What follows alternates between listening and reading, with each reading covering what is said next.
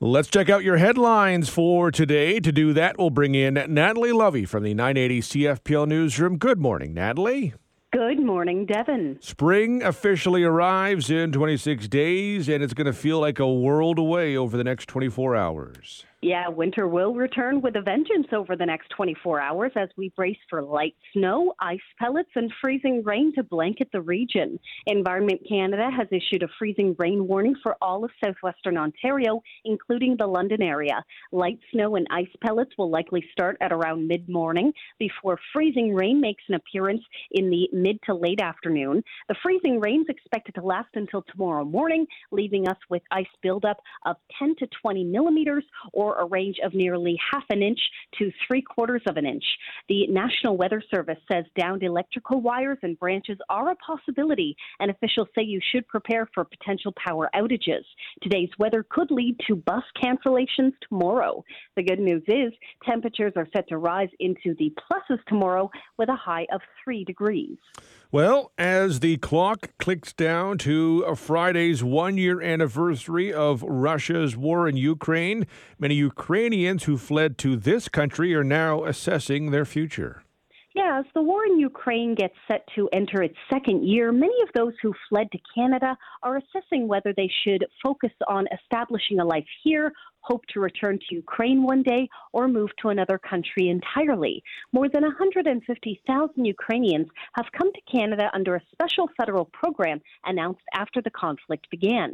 The executive director of the Ukrainian-Canadian Congress says Ukrainian newcomers are trying to figure out what path might work best for them in the future. Officials say many who fled thought they'd be able to return home in a few weeks, but that turned into months, and now it's been a year. Many Ukrainian newcomers say they feel safe in Canada, but worry about their loved ones who are still in Ukraine. Some Ukrainian newcomers say they plan to stay in Canada and hope their significant others, many of whom are men who couldn't leave Ukraine due to the general mobilization law, will be able to join them one day. Federal Immigration Department spokesperson Stuart Iresward said the government is continuing to assess how its immigration programs can best support Ukrainian nationals, including potential new pathways to permanent residence. Let's talk health care because it was on the agenda yesterday at Queen's Park.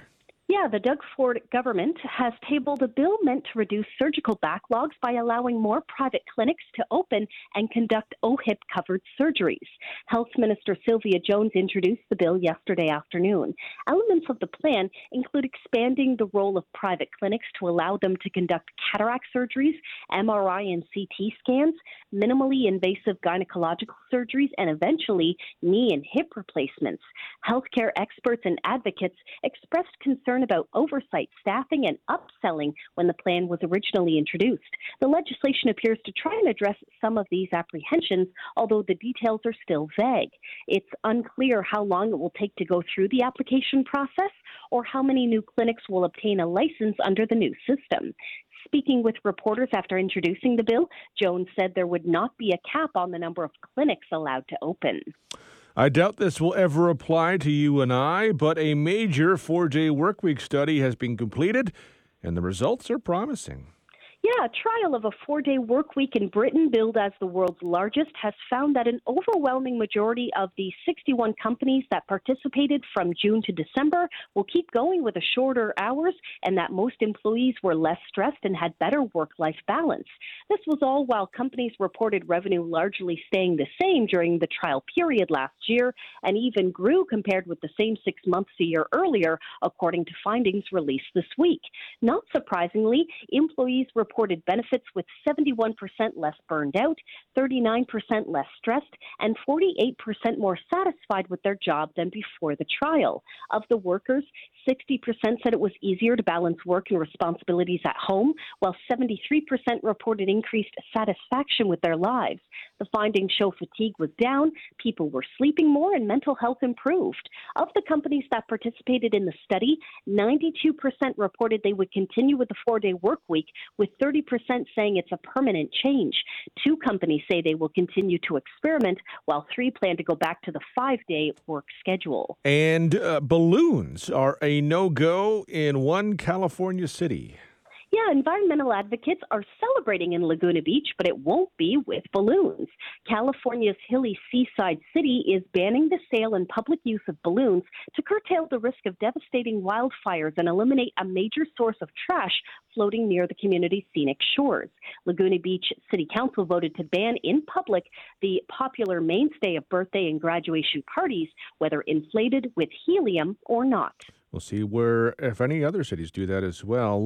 Let's check out what happened on this day in history. In 1630, people in America got their first taste of popcorn. In 1819, Spain ceded Florida to the United States. In 1879, Frank Winfield Woolworth opened a 5-cent store in Utica, New York. The store failed. However, a few months later, he opened a 5-and-a-dime store in Lancaster, Pennsylvania. It was the first in an international chain. In 1886, the Times of London became the first British newspaper to include a personals column in the classified page. In 1924, U.S. President Calvin Coolidge delivered the first radio broadcast from the White House as he addressed the country over 42 stations. In 1959, the inaugural Daytona 500 race was held in Daytona Beach, Florida. Lee Petty won the race. In 1976, Joe Clark was elected the federal conservative leader. His party defeated Pierre Trudeau's Liberals in May 1979 and formed a minority government, making Clark, who was then 40 years old, Canada's youngest ever prime minister and the first native Westerner to hold the post. In 1980, one of the greatest upsets in hockey history took place at the Lake Placid Olympics, known as the Miracle on Ice. The United States shocked the Soviet Union 4-3 in a medal round game. In 1984, a 12-year-old Houston boy known only as David died. He spent most of his life in a plastic bubble because he had no immunity to disease and died 15 days after being removed from the bubble for a bone marrow transplant. In 1997, Scottish researchers reported they had cloned an adult mammal for the first time. They made a lamb named Dolly using DNA from adult sheep. In 2010, at the Vancouver Olympics, Tessa Virtue and Scott Moir captured Canada's first ever gold medal in ice dance at the age of 20 and 22, respectively. They also became the youngest in Olympic history to win gold in the discipline. On this day in 2020, David Ayers, a 42-year-old emergency backup goalie and full-time Zamboni driver, helped the Carolina Hurricanes beat the Toronto Maple Leafs 6-3. Ayers, who is from Whitby, was called into action after the Hurricanes lost both netminders to injury. The ex-junior goalie made 8 saves. And on this day in 2022, Russia's upper house of parliament rubber-stamped Vladimir Putin's request to use military force outside the country. The U.S. said an invasion was already underway in eastern Ukraine. Happy retirement to Kathy from your husband Jim and the kids. Today's celebrity birthdays include Julius Irving, who turns 73.